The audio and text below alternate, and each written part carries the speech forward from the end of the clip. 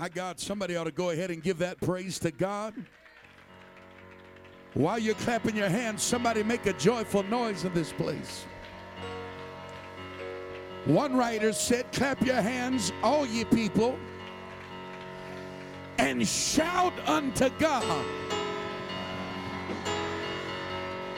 Hallelujah. Now, how many of you understand that he did not just say to shout, but there was a specific directive? He said to shout a particular way. You know, I love the outdoors and I love to hunt. And one of the first things they started teaching me how to hunt was predators. Do I got any predator hunters in the building? Them coyotes and foxes, I got a couple in the building. And one of the first things they taught me was how to attract the predator. And we'd get out in a field and they'd set up a little decoy and they would begin what they call predator calls. And you want to know what attracted the predator? Was the sound of wounded prey. And when that sound started going, you could look out and I wouldn't see an animal as far as you could see. But after just a few moments of that distress signal, all of a sudden I would see the little ears of the coyotes coming over the hills and the foxes because they were attracted to the sound of wounded prey. How many of you understand the Bible says that our enemy Satan goes about as a roaring lion seeking whom he may devour? Can I just tell you this morning that one of the things he's attracted to is a distress signal. And so if you come to the house of God and you got complaining on your lips, or you walk in and your body language is bent over and you're discouraged, there is an enemy of your soul that is attracted to that distress. That's why the writer said, when you shout, shout with a particular sound, shout with a voice of triumph. You gotta let the devil know when you walk in the house of the Lord that I've got victory. I'm not on the menu today. I'm not fair game, but I've got, come on, somebody in the building. One more time, clap your hands and shout with a voice. Let the devil hear you roar. Let the enemy hear you shout. Let the enemy hear you rejoice. Woo! Push your neighbor, tell him, neighbor, I got victory this morning. Yeah. I got victory this morning. I didn't come in here afraid. I didn't come in here backing up. I didn't come in here just trying to hang on until Jesus comes. I didn't come in here on the defense, but I came in here with a promise in my spirit. I just need about 5 witnesses in the building. I came with expectation in my spirit this morning. Amen. Amen. You excited to be in the house of the Lord today? Woo. Amen. You can be seated for just a moment. I like that right there. Just for a moment. I want to take a brief moment to say what a privilege it is to be back in the house of the Lord with you this morning. And I count it such a privilege to be back. I think it's been about almost 9 years since I was here, and I know I'm better looking than I was 9 years ago. I know. Don't embarrass me. I know. I'm just kidding. I'm trying to get some of y'all to smile a little bit this morning. Tell your neighbor, the joy of the Lord is your strength. Amen. But I am excited about what God is doing in this place, and I want to give great honor this morning to the angel of this house, the angel of this city, your great pastor and pastor's wife. Would you help me give God a praise for your leadership? I think we could do just a little bit better than that this morning. If you thank God for giving you a great man of God and woman of God, you ought to rejoice this morning. Amen. love and appreciate them. And I've known your pastor for many, many, many years. I think he may have just been out of diapers when I first met him. And just kidding. But it has been a long time. And he may have even been a teenager. I don't know when I first met him many years ago. And I have watched as God has placed a powerful anointing and calling upon his life. And what a blessing that God saw fit to bring them to Carson City, Nevada, to facilitate breakthrough revival in northern Nevada. I'm excited about it this morning.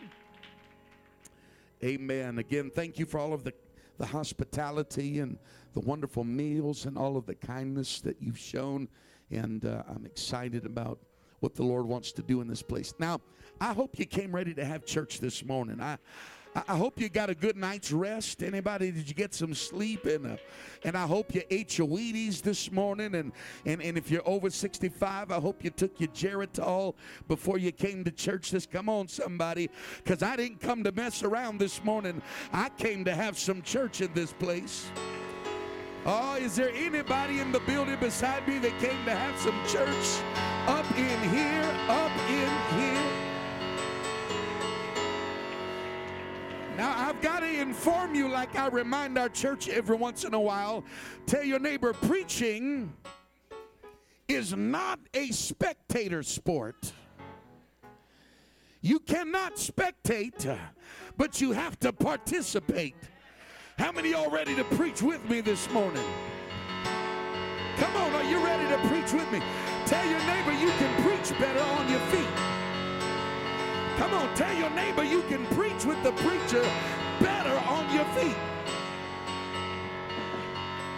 Stand with me as we go to the word of the Lord this morning. Amen. What an amazing job your praise team and music has done. And man, it is exciting to see everything that is going on around here. And what an expectation of greatness. And I believe God's going to do something special before we leave this building today. Amen. Book of Genesis chapter 11 is where I want to invite you to read the word of the Lord with me today. Genesis chapter 11 and verse number 1. Genesis 11 and 1. Have you ever wondered why preachers often announce their text twice? It's because men don't listen the first time. I thought I'd get all the ladies to say amen right there. You ever noticed in the word of the Lord, sometimes God had to do it. Abraham. He had to say it twice. You never see him doing that to a lady in the word of the Lord. Third time, Genesis chapter 11. Verse number 1 says, and the whole earth was of one language. Somebody say one language. And of one speech.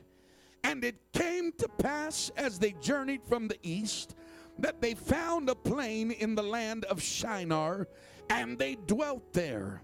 And they said one to another. You know, it makes a difference who you talk to. It makes a difference what kind of company you keep and the people you have conversations with. They said one to another, go to and let us make brick and burn them thoroughly. And they had brick for stone and slime they had for mortar. And they said, go to, let us build us a city and a tower whose top may reach unto heaven. And let us make us a name, lest we be scattered abroad upon the face of the whole earth. And the Lord came down to see the city and the tower which the children of men builded. And the Lord said, behold, the people is one, and they have all one language. And this they began to do. And now nothing will be restrained from them which they have imagined to do. One transliteration renders verse 6 like this. Look, he said, the people are united, and they all speak the same language. After this, nothing they set out to do will be impossible for them. And for a few moments this morning, I want to preach to this church from three simple words. I'm all in. I just need somebody to go ahead and shout that this morning. I'm all in. Come on, make it a personal declaration this morning. I'm all in. Whatever it takes, I'm all in. Whatever I've got to do, I'm all in. Whatever it, come on, somebody, clap your hands if you believe the word of the Lord in this place today.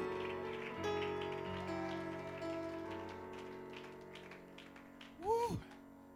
You may be seated if you promise to preach with me today. Now, I want to do something a little bit different because most of the time when we preach from this text, we preach in a context of negativity concerning the Tower of Babel. But I want to take a moment to extrapolate a revelation from the text that has quite a positive connotation to it. Is that all right this morning? The first observation that I want to make this morning is the fact that the Bible says that God came down to where they were to see what had happened. Can you imagine the God of the universe as he is contemplating whatever it is that he contemplates? He takes notice of something that is happening down in the land of Shinar. And the Bible says that what was happening was so spectacular that it caused God to say, I've got to leave my throne and go down to where they are to see what is taking place. Now you understand theologically that God is omnipresent, which means he doesn't have to go anywhere to be anywhere. He's at all places at the same time equally. However, this is an anthropomorphic expression of God trying to emphasize the fact that there was something going on there that caused God to stop the course of heaven and say, I've got to get down there and find out what is happening amongst those people. I don't know about you this morning, but that's the kind of church that I want to be a part of. I want to be a part of a church that God says, hey, angels, come over here. You've got to see what's happening over in Carson City. I want to be a church that causes God to stop by every weekend and say, hey, there's something powerful and something special that's going on in there. I just need about 10 radical people in the building.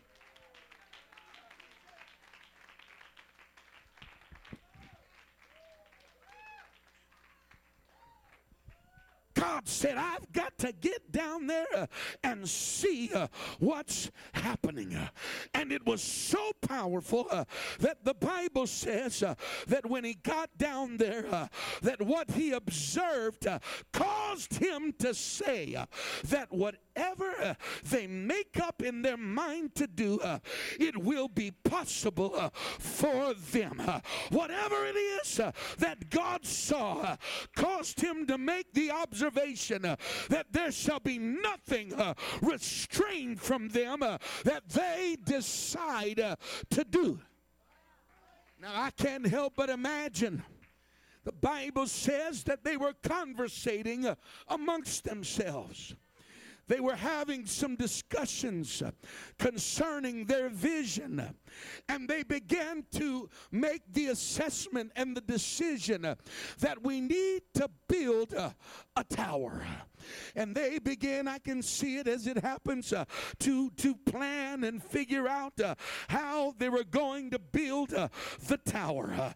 And inevitably, somebody had to make a decision, how tall or how big are we going to make the tower? We've got to make a decision how big it's going to be. And perhaps there was somebody that said, you know what? It needs to be 3 levels tall. 3 levels is a tall structure.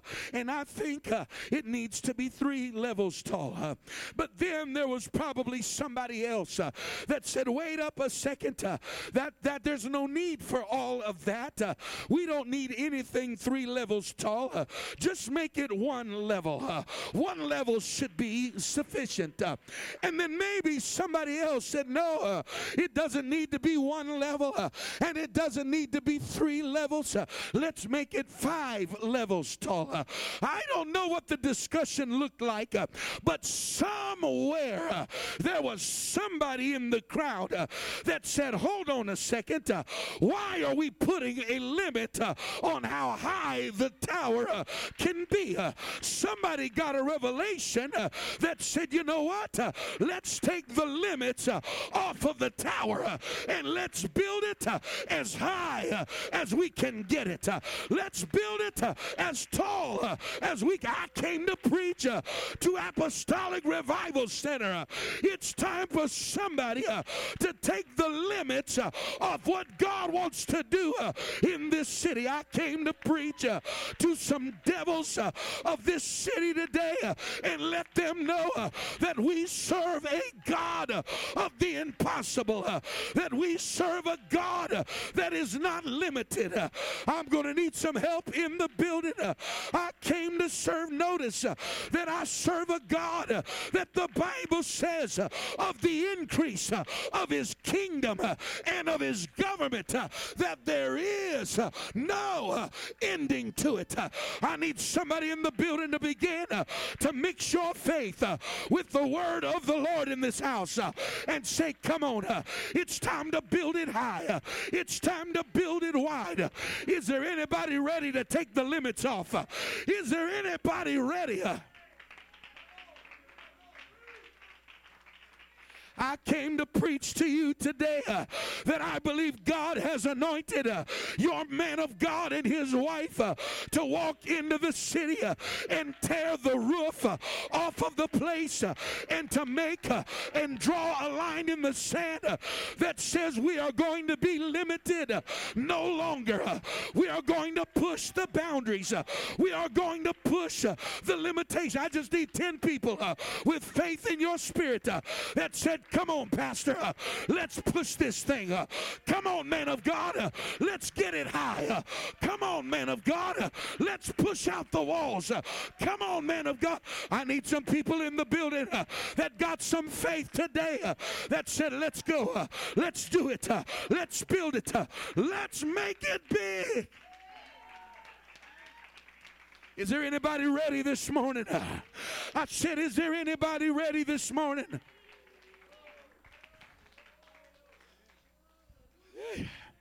There's got to be a spirit that gets a hold of us that says we refuse to live within the confines of limitation. Devil, you're not going to sequester us. Devil, you're not going to limit us. Devil, you're not going to hold us down. Can I just preach to this church for a moment that God does not have a city with a church in it, but God has a church with a city around it. This is the most important thing happening in this city. I just need 3 shouters. This is the most powerful thing taking place in the state. There's no accident that this church is in the capital city of the state. God has called you to challenge strongholds. God has called you to take dominion. God has called you to take authority, and it's time to take the limits off.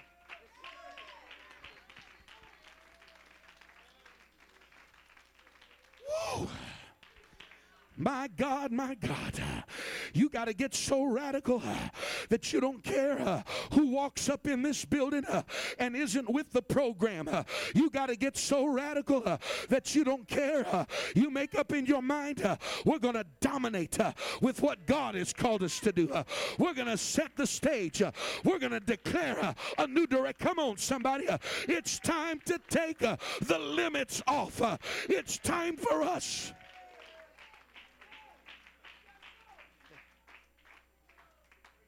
And when God saw what was happening down there, it caused God to say, you see all of this? There are some ingredients that when I find these things in the midst of a people, there's nothing that they cannot accomplish. I came to preach to Apostolic Revival Center today. God sent me all the way. I know we had church Friday night, but tonight's the real conference. Tonight's the core of what God's got for us. I came to declare unto you that God said it's time to take the limits off. And it's got to start with your thinking. It's got to start with your mind. It's got to start with our attitudes. It's got to start with our disposition. Come on, somebody. You've got to learn how to walk through the doors of this house with an unlimited mindset, with an expectation. We can't just keep singing the songs that say anything can happen. We've got to stop singing the song and start living the life. If you believe that anything can happen, you ought to act like it this morning. If you believe that anything can happen, you ought to get excited this morning. If you believe that anything can happen, it ought to cause you to get up out of your seat with expectation in your spirit. Anything can happen.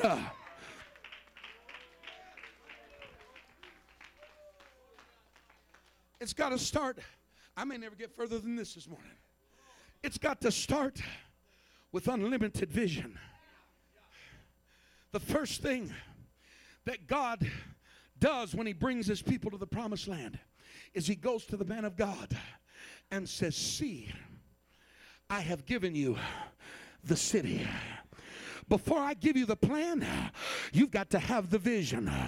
Before I give you the details, you've got to be able to. I got a question for Ark this morning. Can you see it in your mind? Come on, it does no good to keep preaching until I got some people that can close your eyes and you can see it. I can see the building being way too small. I can see us in the next facility. I can see us tripling and quadrupling. I can see us breaking strongholds. I can see, come on somebody, it starts with our thinking. It starts with our vision. I need some people right now to take the limits off of your response to the word of the Lord.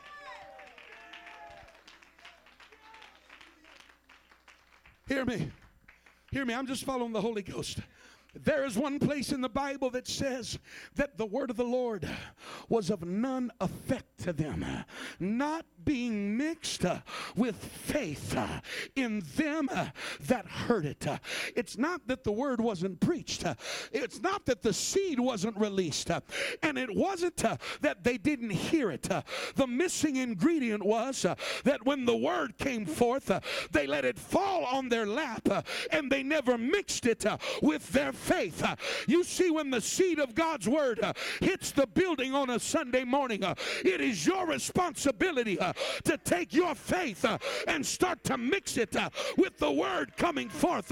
When you begin to mix your faith with the word that's declared, there is something magical that begins to unfold in the spirit realm. There is something supernatural that begins to break loose in the spirit realm. I dare somebody right now to start mixing your faith with the word of God in this place.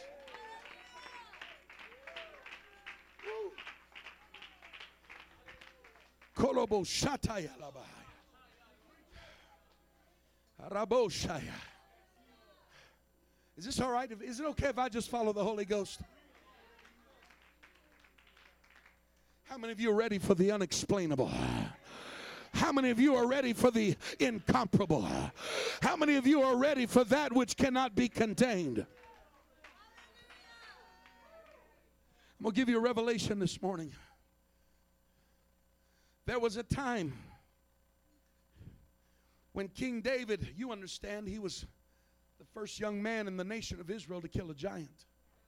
He did it as a young man. And he earned his reputation as a giant killer. And every time they would go to battle and they had to face a giant, you know what they did? They said, somebody go get David. Somebody, oh, come on.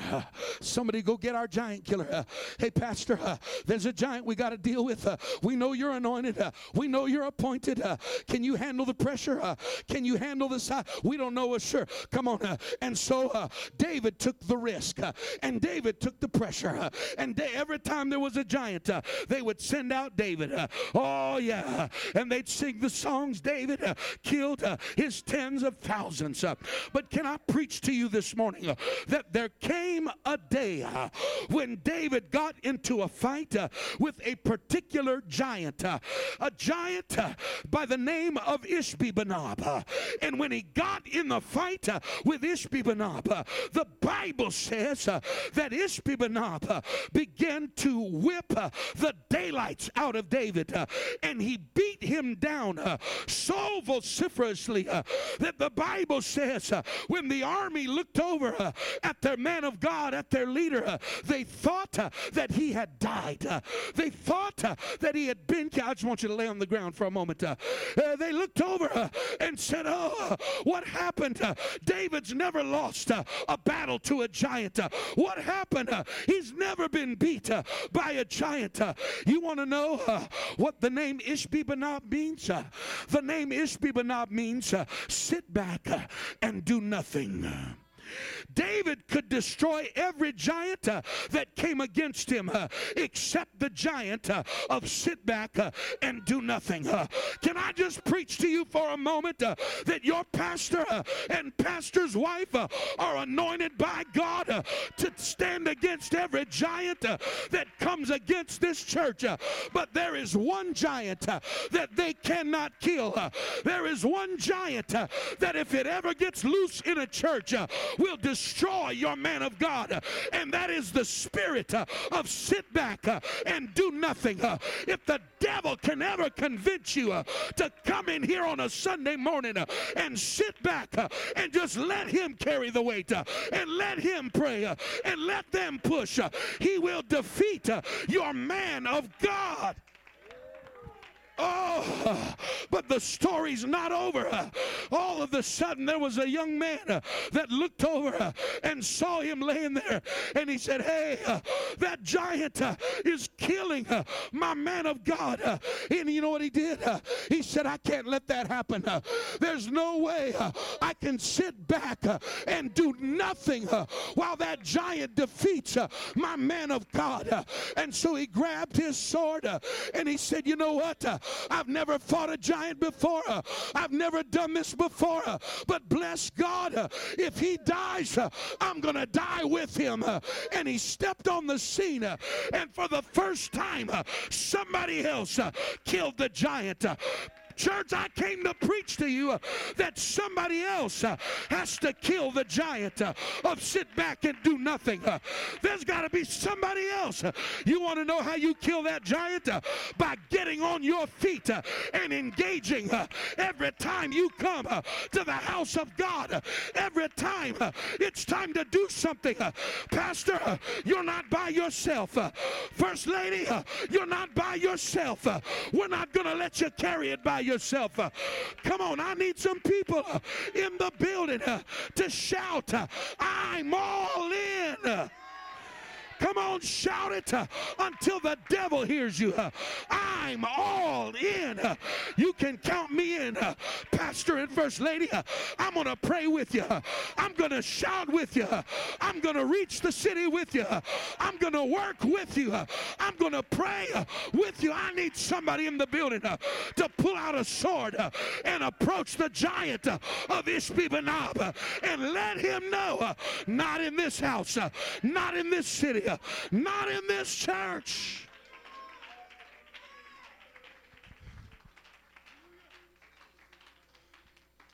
I'm all in. I'm all in. Whatever it takes. I refuse to sit back and do nothing. I refuse to get in cruise control mode. I refuse to sit back and just let things unfold. You are not called to just let things unfold. You are called to make a difference. You are called to make a change. You're anointed by God to turn the kingdom of hell upside.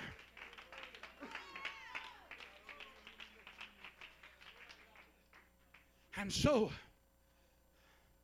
God said, there are some things that I recognize that because of these things, that people will accomplish whatever they make up in their mind to do. Is anybody interested in knowing what those things are today?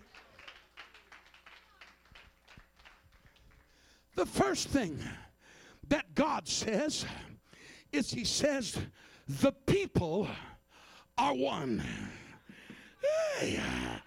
There is a revelation that comes when a people begin to realize the power of unity.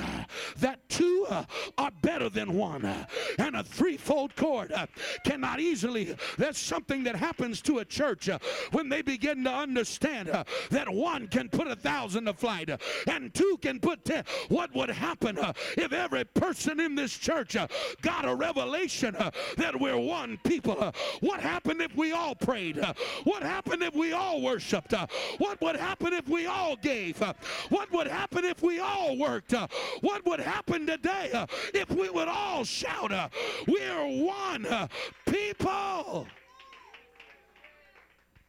I came this morning to curse the spirit of division. I came this morning to declare a curse over cliques. I know I'm being bold in the Holy Ghost, but I came to declare war against spirits of division that want to put separation between you and your church, that want to put separation between you and a brother in the church, that want to drive a wedge between you and a sister. I declare war on every devil in hell that wants to separate you from your man of God, that wants to separate you from the call of God. You've got to get a revelation that we are one people.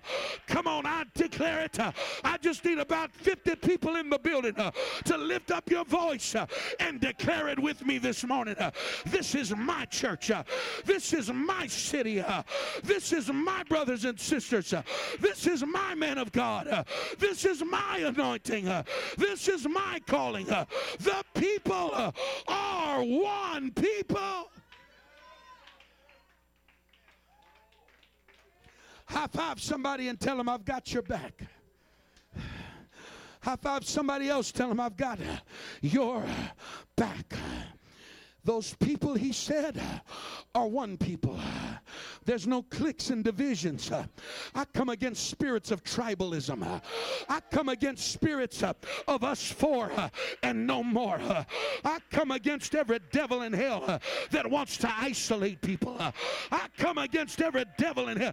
Come on, you better wake up and understand that it's a trick of the enemy because he understands more than you do the power of unity and the oneness of God's people.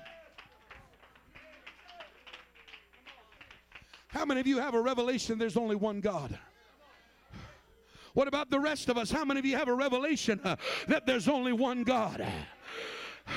You see, we do good about celebrating our revelation of one God, but we need to have just as much of a revelation and a celebration of one body.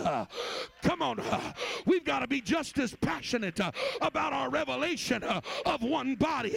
We're not three, we're not eight, we're not separated. We are one people. Somebody shout in this place.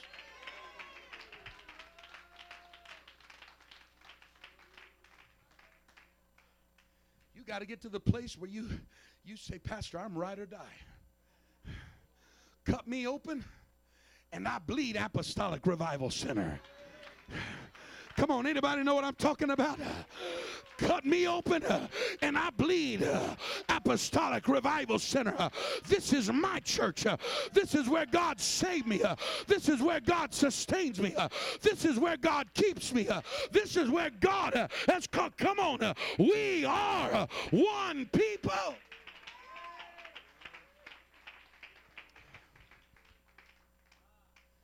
He said they are one people. The second thing that God indicates, he said they speak the same language. Hey, I love this because when people speak the same thing, it is an indicator that their heart is in the same place.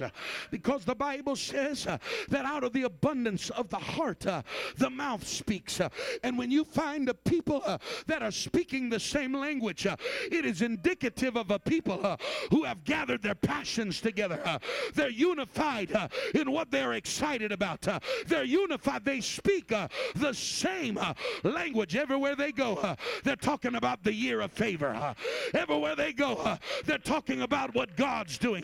Everywhere they go, they're talking about the word. What's happening? They have the same language. They're not sitting around tables complaining. They're not sitting at restaurants griping about things. No, they all speak the same language. Come on, I came to preach until I run a devil out of the back door this morning. I came to preach until I break something loose in this building today. They speak the same language. It was one of the key ingredients to the impossible. If you want to be a church that all things are possible, you got to start speaking the same language. You got to grab a hold of the heart and the passion. Come here, First Lady. You got to grab a hold of the heart and the passion of your pastor and pastor's wife. Whatever they're talking about, whatever God's laid on their mind, that ought to be what becomes our conversation. That ought to be what becomes our speech. Come on, I'm preaching to somebody. God didn't call you to be the head. He didn't call you to be the mouthpiece. He put a man of God in place. God called you to get behind your pastor. God called you to get behind your first lady. God called you to step up and say, come on, let's go, pastor. Come on, first lady. You tell us. And that ought to be what drives our speech. That ought to be what drives our conversation. You want to know what the antithesis of one language is? It's murmuring and complaining. The quickest way, hear me, I'm preaching to spirits right now. The quickest way to abort revival is to get an attitude of murmuring and complaining. Come on, I'm preaching.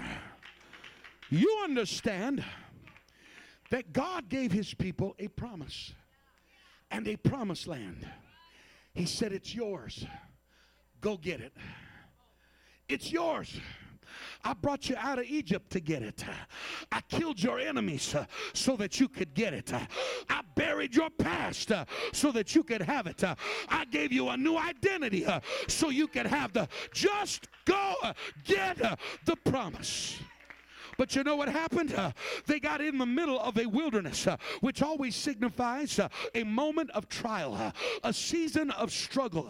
And how you handle the wilderness will make the difference in you obtaining your promise.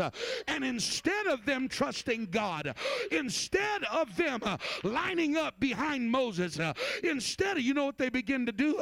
The Bible said they begin to murmur and they began to complain. God hated it so much that we find him referencing it all the way later in Scripture, and he calls it the day of provocation. They provoked my anger because of murmuring and complaining. And you know what happened? An entire generation was not allowed to step into the promise, not because it wasn't theirs, not because Moses was an idiot, not because of any other problem, but they had the wrong attitude. They were murmuring and complaining instead of control. Oh, I feel like I'm preaching in the building right now. I got a devil by the tail.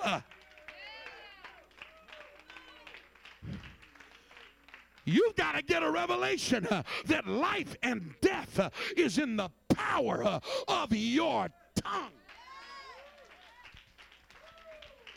And if this is going to be a church of the impossible, we've got to get a revelation that we speak the same language. And it's not the language of complaining. And it's not the language of murmuring. But it's the language of faith. It's the language of promise. It's the language of vision. It's the language of expectation.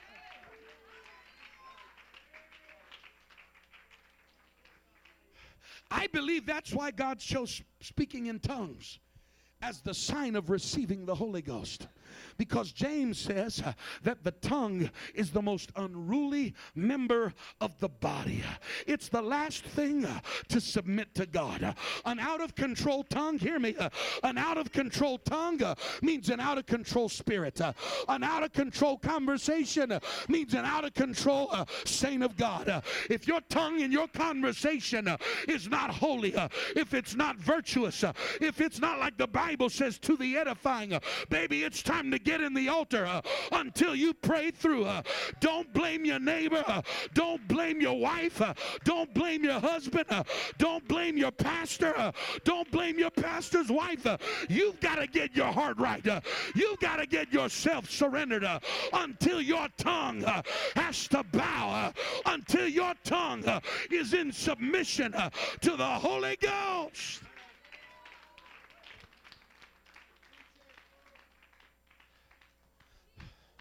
You got to make up your mind. I'm not murmuring and I'm not complaining. Come on. We're going to stay focused on where God's taken us. We're going to stay focused on the promise of God. We're going to say, come on, I'm preaching to somebody right now. It's time to get it made up in your spirit that we're speaking the same language. God said they're one people and they speak the same language. Are you with me? Somebody shout, I'm all in. Come on, shout, I'm all in. We're serving an eviction notice to complaining today. We're serving an eviction notice to murmuring today. We're stepping over into the promised land. We're taking what God said. I'm preaching to somebody that's discontented with running around in the wilderness, and you're discontented with running around outside of the promise of God. It's time to change your speech and enter into the promise of God.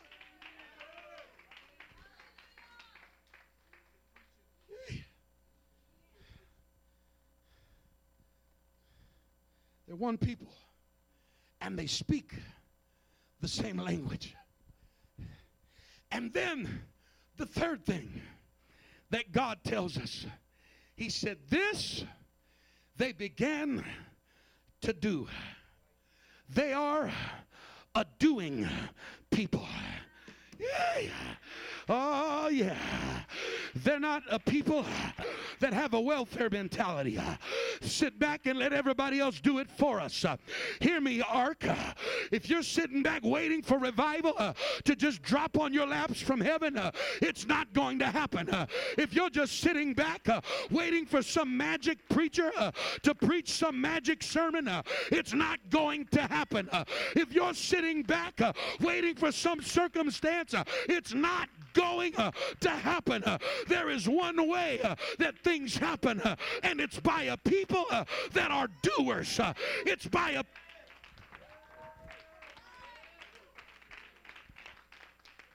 You see, it's one thing to have vision, but vision means nothing if you don't do something with it. Don't be the person that has a lot of great ideas, but you never show up to help get anything done. I'm not the pastor today. But if you ain't willing to show up and roll your sleeves up, then you ought to put your mouth, put a zipper on it. You've lost your right to even speak. Because if you, come on, you can't just be a seer. You got to be a doer in the kingdom of God. Here's what the Bible says in Psalm chapter 1. It says concerning the man that meditates in his law day and night, that he shall be like a tree planted by the rivers of water, shall bring forth his fruit in his season. His leaf also shall not wither. And whatsoever he doeth shall prosper. The problem is we want God to prosper what we're not willing to do. There's only one way that we're going to see the vision of God come to pass. We got to roll up our sleeves and get to work. We got to roll up our sleeves and say, Pastor, I'm all in. Come on, somebody. There's too many of us that have been riding on everybody else's efforts. There's too many of us that have been sitting in rooms of criticism while everybody else is working. God's calling you out. He's calling you into his promise. It's time to be a doer.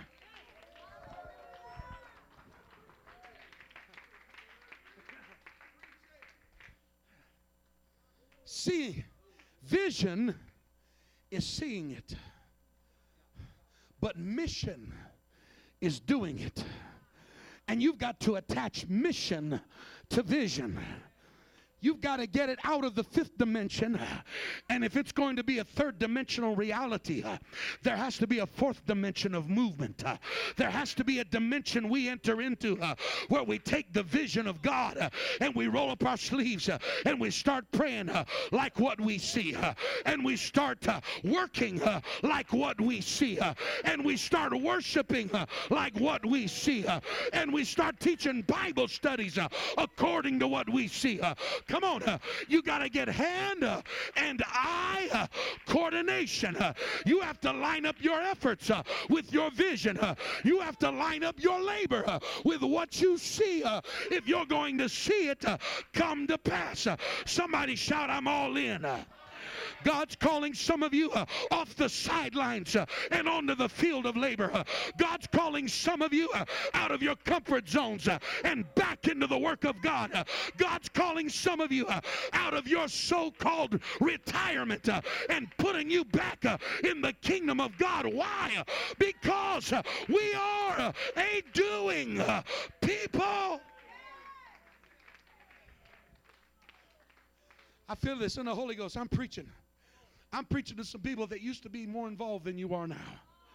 I'm preaching to people that used to have your sleeves rolled up, and you used to work, and you used to worship, and you used to be involved, but somewhere the enemy has lied to you. Somewhere you got discouraged.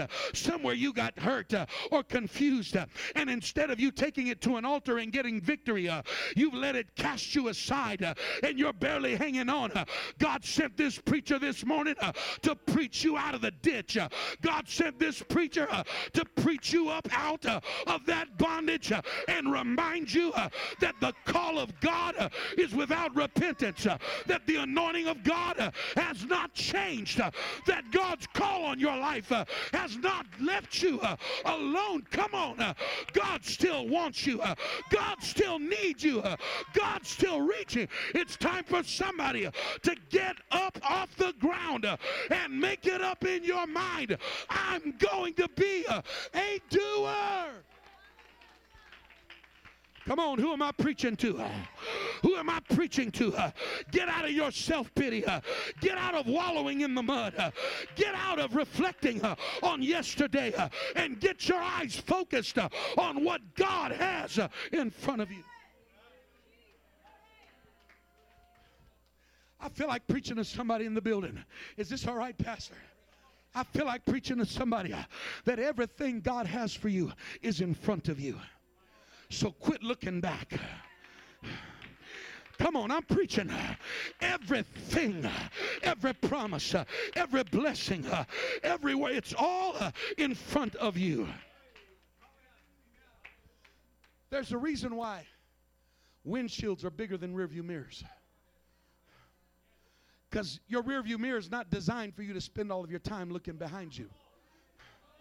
And if you spend all your time in the rearview mirror, you'll wreck the car trying to move forward. Come on, somebody. I know there's some things behind you, but it's time for you to get your hands on the wheel, get your eyes forward, get your ears open to what the Holy Ghost is telling you, and say, all right, we're a doing people. Come on, Pastor, let's go. I'm with you. Come on, Pastor, you can count on me. Come on, Pastor, I'm in your corner. Let's do the work, and let's do the will of God. Somebody give God a praise in this place. Come on, I'm all in. Come on, I'm all in. Come on, I'm all in. It's time to be all in our praying.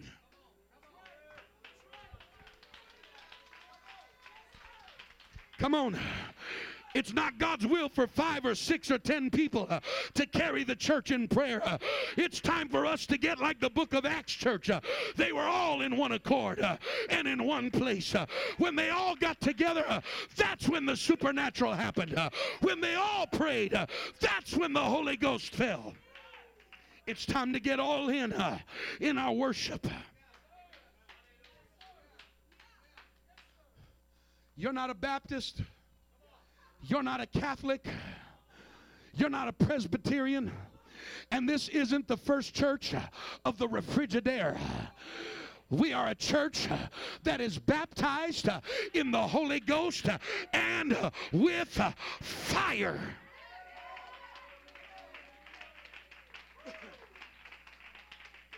Y'all gonna make me stop and preach this for a minute. Come on.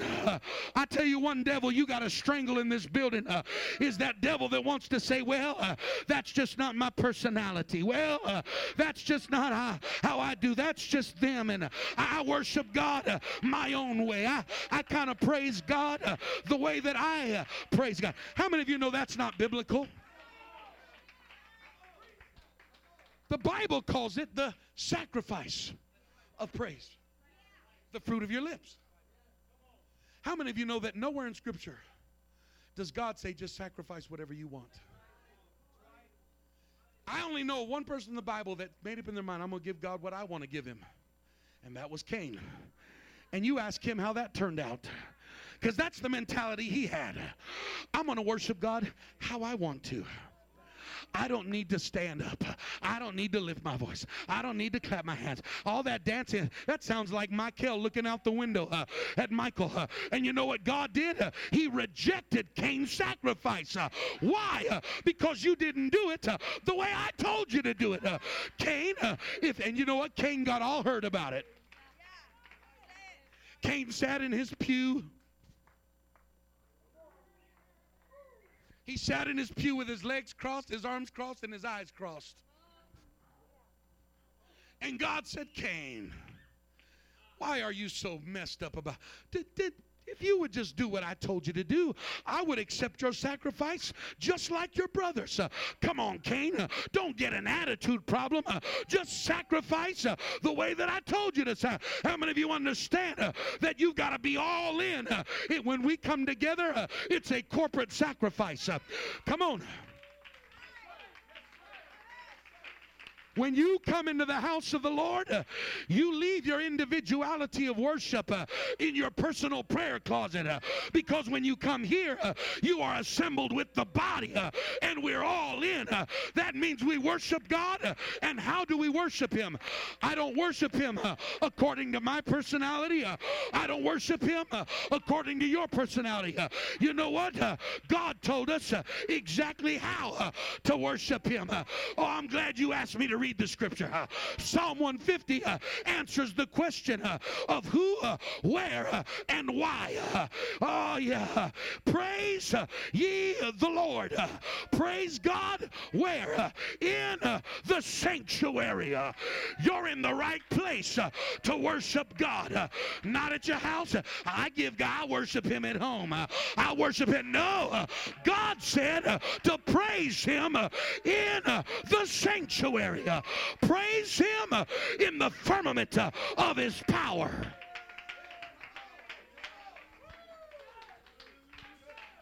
Then He tells us why.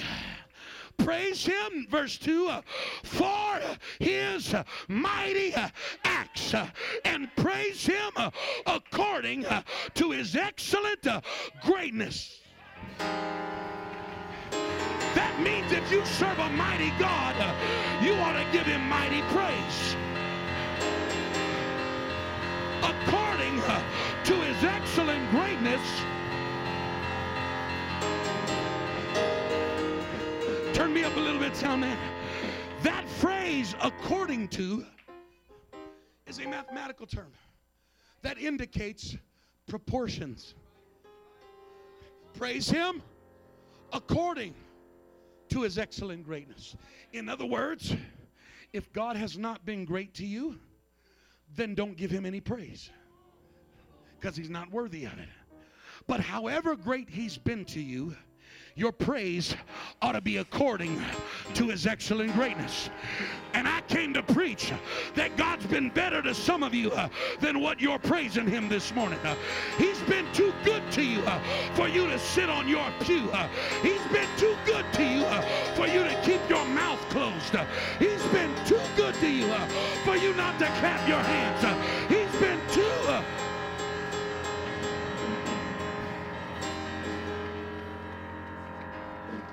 Verse 3 through 5, He tells us how to praise Him. Cain, let me remind you, Cain, what acceptable praise looks like.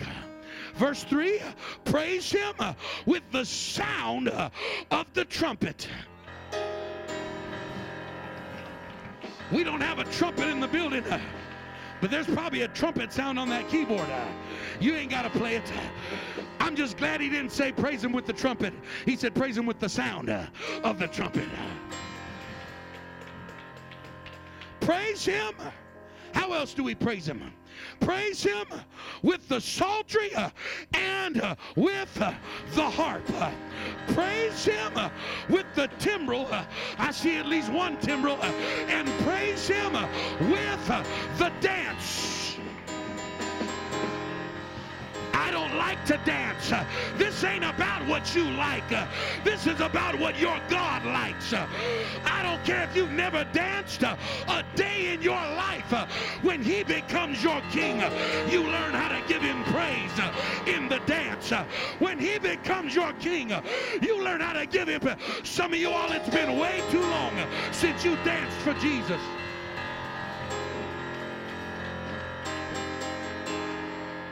Now listen, I'm going to tell some of y'all, you're going to make God angry with you, because before He found you, you'd be up in the club.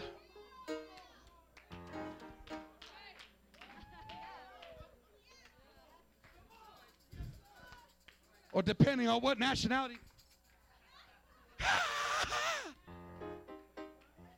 Maybe you were boot scoop boogie. I don't know what you were doing. and you got the Holy Ghost and ain't ever danced for Jesus. What you're telling God is that you had more passion for the idols you used to worship than for the God you serve right now. I double dog dare you to make up in your mind. I refuse to give more praise to the devil than I do to my God. Somebody praise him in the timbrel and in the dance. This is how God said to praise him. This is how God said to praise. And we got to be all in. Nobody can dance for you. You got to quit spectating everybody else's worship. I'm sorry. I'm messing up good sermons.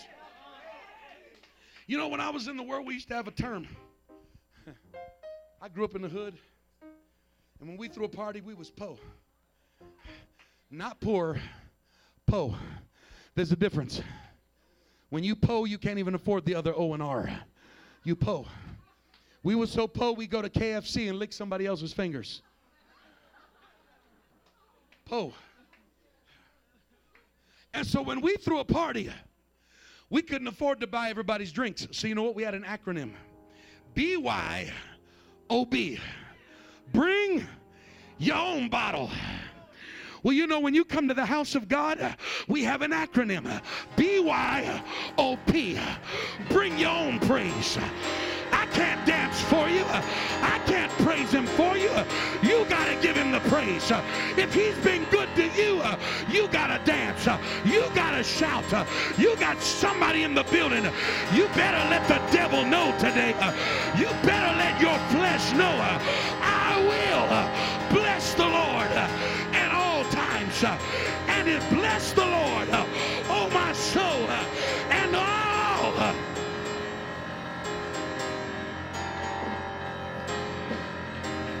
We've got to be all in. We got to be all in. Your pastor, your praise team, your worship leaders, they shouldn't have to pump and prime you like cheerleaders at a high school football game. When you got it in your heart and you have a love for your God, you ought to be looking forward to getting in the church. You ought to be looking forward. It ought to excite you so much that there's certain shoes you won't even wear to church because you can't give him the praise in those shoes.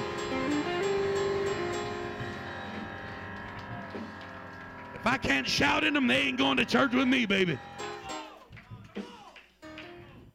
You got to get radical. Come on. You ought to get so excited about worship that you get out of the car and start stretching in the parking lot.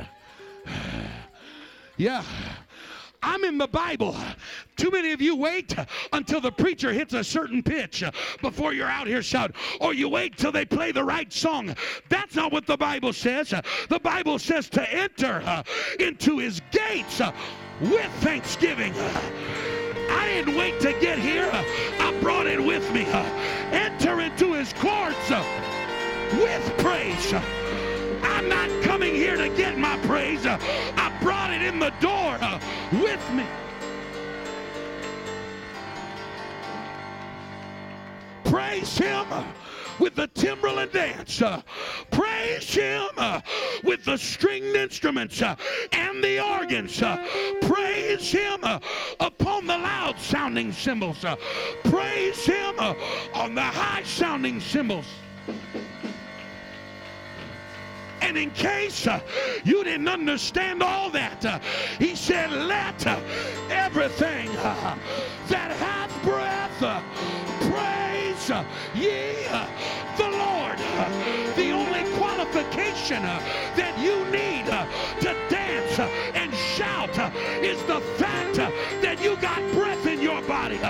Somebody ought to take about 30 seconds and give God a great praise.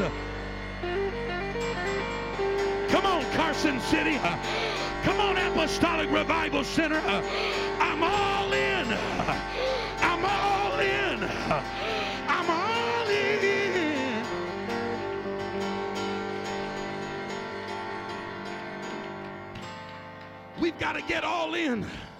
in soul winning. Come on. I appreciate organized teams going out, and we do it at home. I'm not negating that, but you hear me loud and clear. There is no such thing as the outreach team. You want to know who the outreach team is? It's everybody in this building. All of us have a responsibility to testify and to win souls. Come on. God didn't put you in the vineyard to be fruitless. God's inspecting your tree. You ought to be a fruit producer. Come on. Somebody's got to make it up in their mind. I'm all in. Pastor, I'm all in. Everywhere I go, I'm going to reach somebody. I'm going to teach Bible studies. I'm going to disciple. Come on. Am I preaching to the right church this morning? We've got to be all in our giving. I lost 80% of my shouters right there. I said we've got to be all in our giving.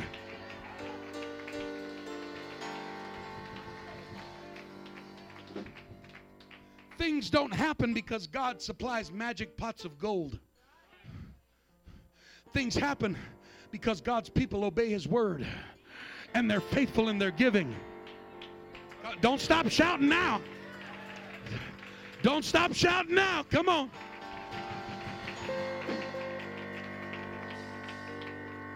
There's 3 areas of life that testify about you: your time, your talent, and your treasure. Bible says where your treasure is, there will your heart be also. Not where your heart is. We always misquote it.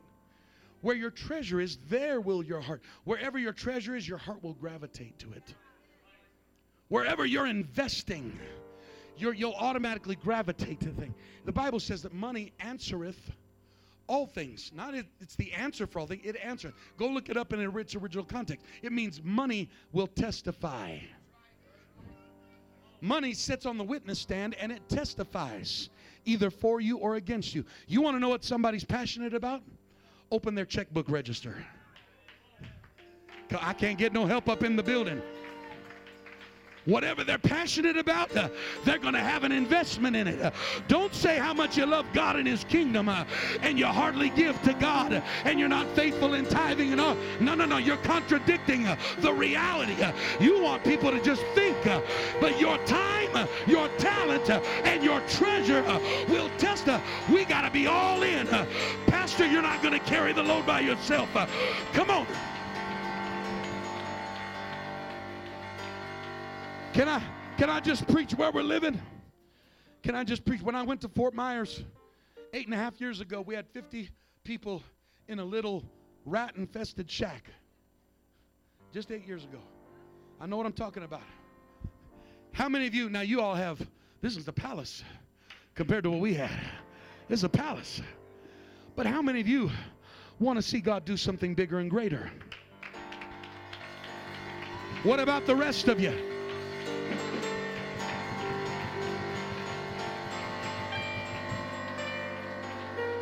I can tell you right now that your man of God has vision bigger than this house.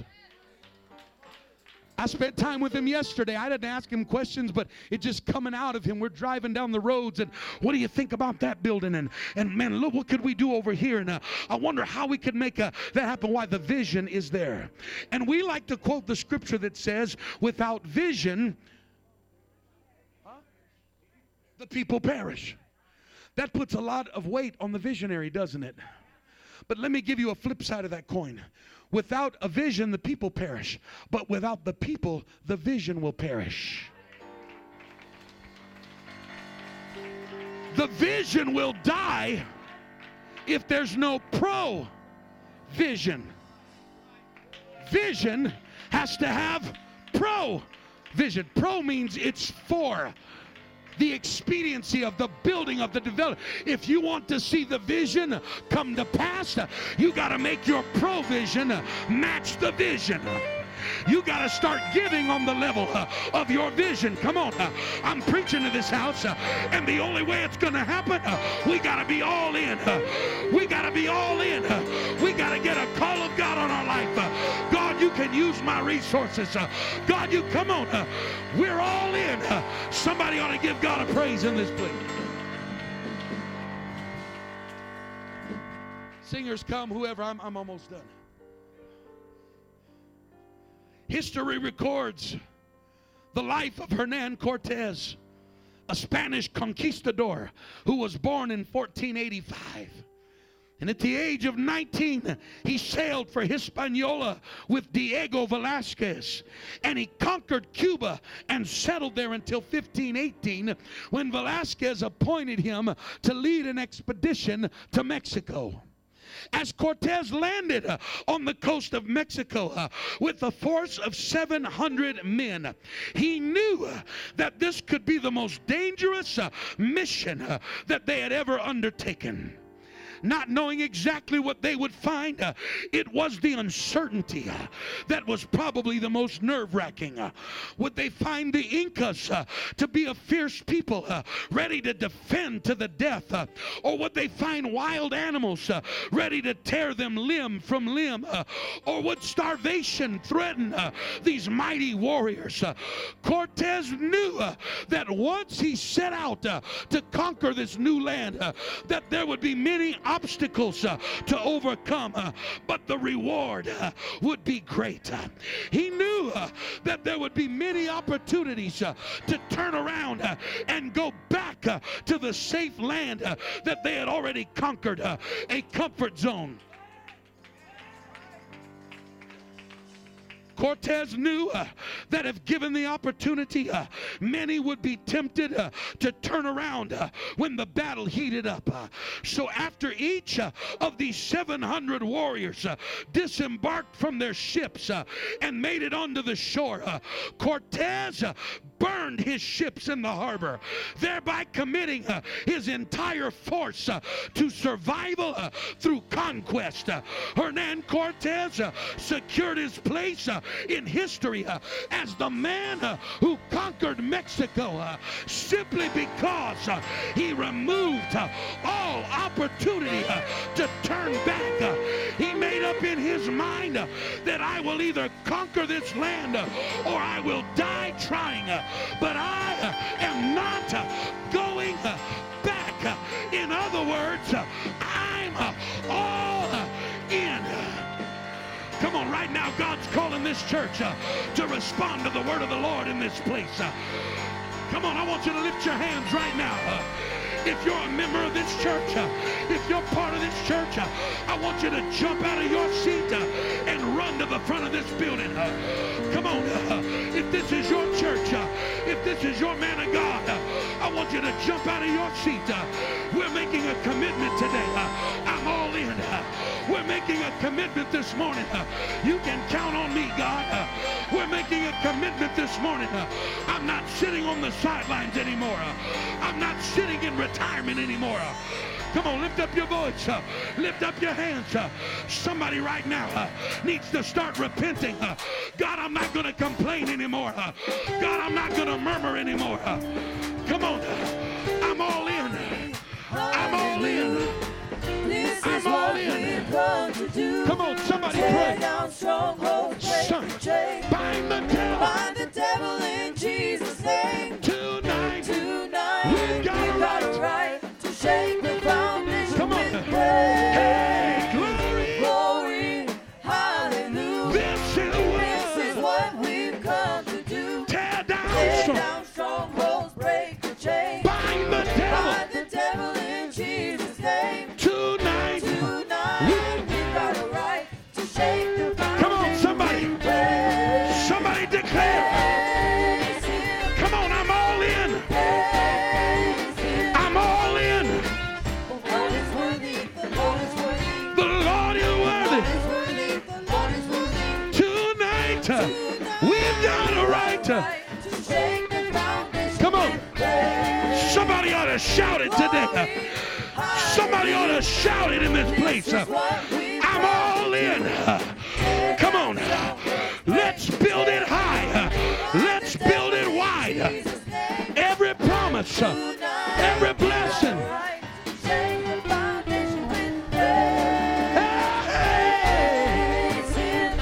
Come on,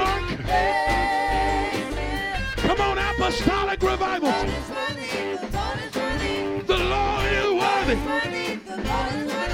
Tonight, we praise Him. Come on, come on. We're going over.